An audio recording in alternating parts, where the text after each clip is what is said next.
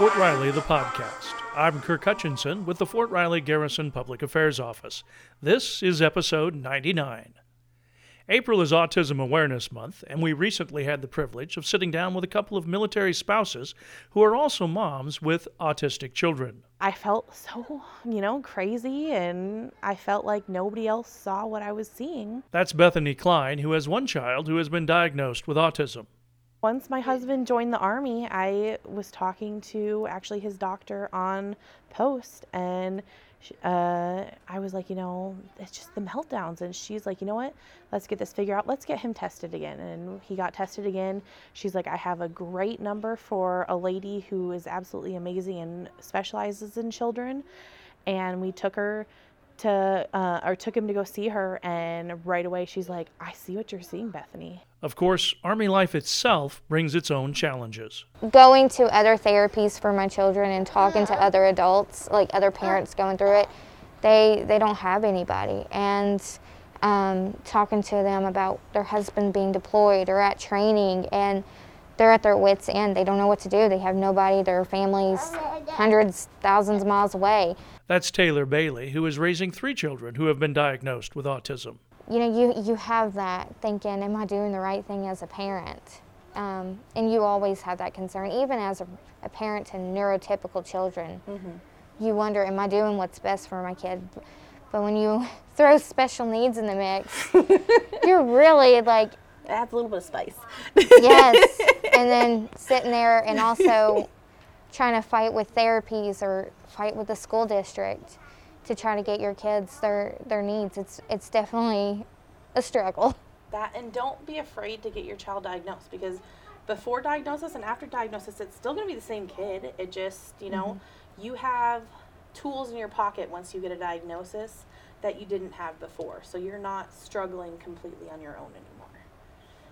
During our conversation, Bethany and Taylor talked about their experiences, the value of their connection with one another, and taking advantage of the resources that are available to families in the military. I think we've been very blessed. Yeah, especially during this last rotation, because she was there for me when I was having to go to my baby visits for him in Topeka. And honestly, it's so hard to find somebody that you trust to watch your child with autism, because they're not going to know what to do if your child completely has a full-blown meltdown, And so I lucked out with her, and she was able to keep my kids when I needed to. And then when she had doctor's appointments and her husband wasn't able to be there, I was able to help her out. So it's great that we found each other. Yeah, it's definitely I lean on you, you lean on me kind of relationship. Yeah. And, if one of our kids, does something and, we call it a miracle. We definitely holler at each other. You won't believe what they did. And just like when we need advice, we definitely contact each other. Or have a rough day. And Yes. We definitely were going through the same boat with ABA therapies. We were going through it together and starting it. So we would definitely call each other and be like, hey, have you heard anything? Hey, what do we do now? Yeah, because getting the therapy started can be one of the hardest things. And something that a lot of people don't know is while you're waiting on your actual autism diagnosis, they can get started in occupational therapy. So they at least have some kind of something going on while you're waiting to figure out what's going on. And they can help with sensory overload.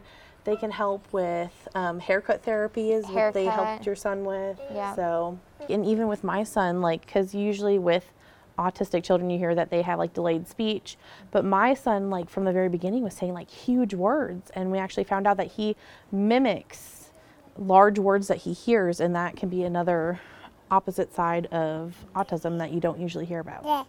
We got his IQ tested, and his IQ is super high, and so they said that can be part of it too, is when they have a super high IQ, they have more meltdowns because they're bored and they don't have enough stuff to constantly stimulate them.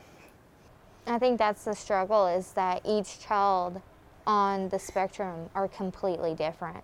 And I've got my oldest, she is a math whiz, and I am right there with her, and she can prove me wrong with math, and I'm like, hold up. And then my middle one, he's diagnosed as severe autistic, and he is good with like graphic designing, and he's only 5. And I'm like, wow. And since moving here, like he went from nonverbal to verbal. And, you know, and then I've got my youngest who was just recently diagnosed a couple months ago.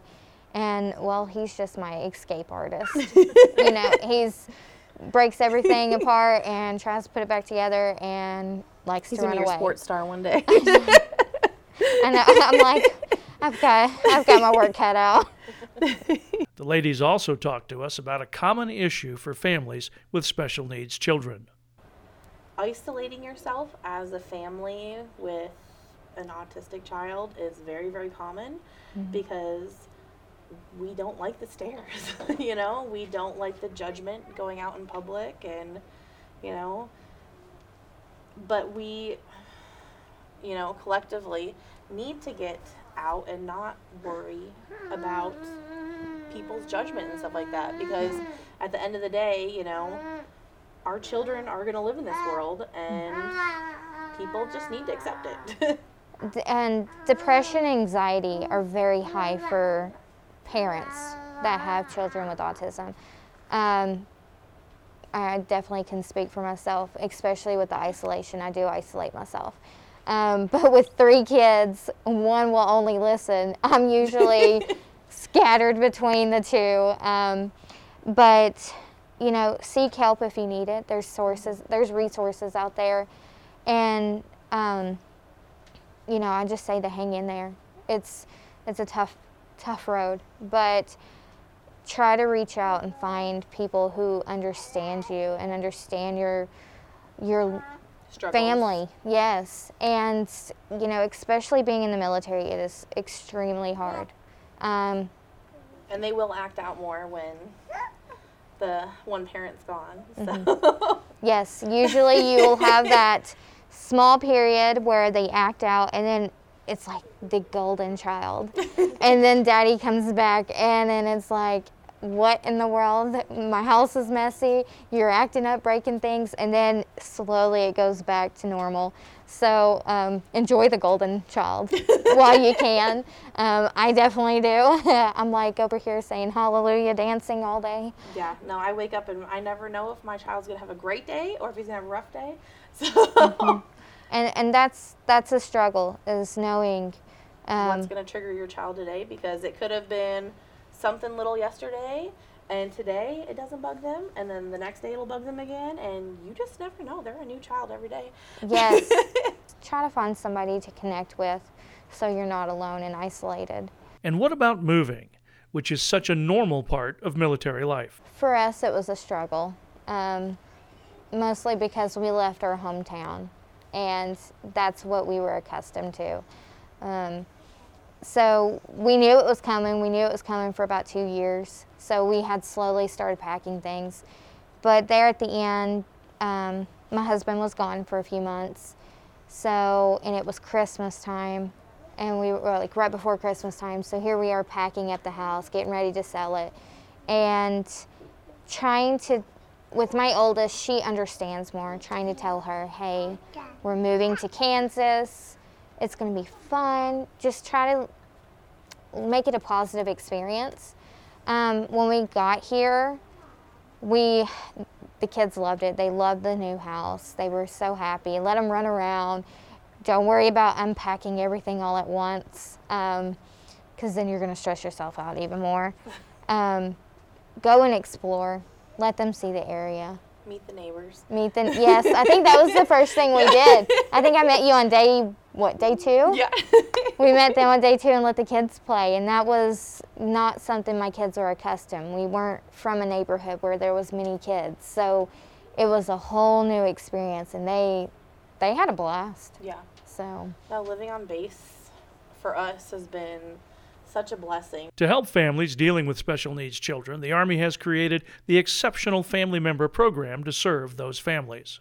With the resources, the guidance, I believe it's 100% and helpful. Someone just to call when Yes. you're having like the worst day ever. You can call them up and they'll just be somebody that you can just talk to. I mean, Also. they really try to help parents and try to help children kind of, you know, get that notch up to be right there with other children in their group, in their age level. So to me, I think it's 100%. Like, anybody that would come on post and, you know, is starting the process, I would definitely recommend, hey, go over here, you know, call this person, try to start the process to get into it, because in the long run, even in the short run, it's going to help you. To learn more about the Exceptional Family Member Program and how to get enrolled in it, call Fort Riley's Army Community Service at 785-239-9435. This has been Fort Riley the Podcast. From the Fort Riley Garrison Public Affairs Office, I'm Kirk Hutchinson. Thanks for listening.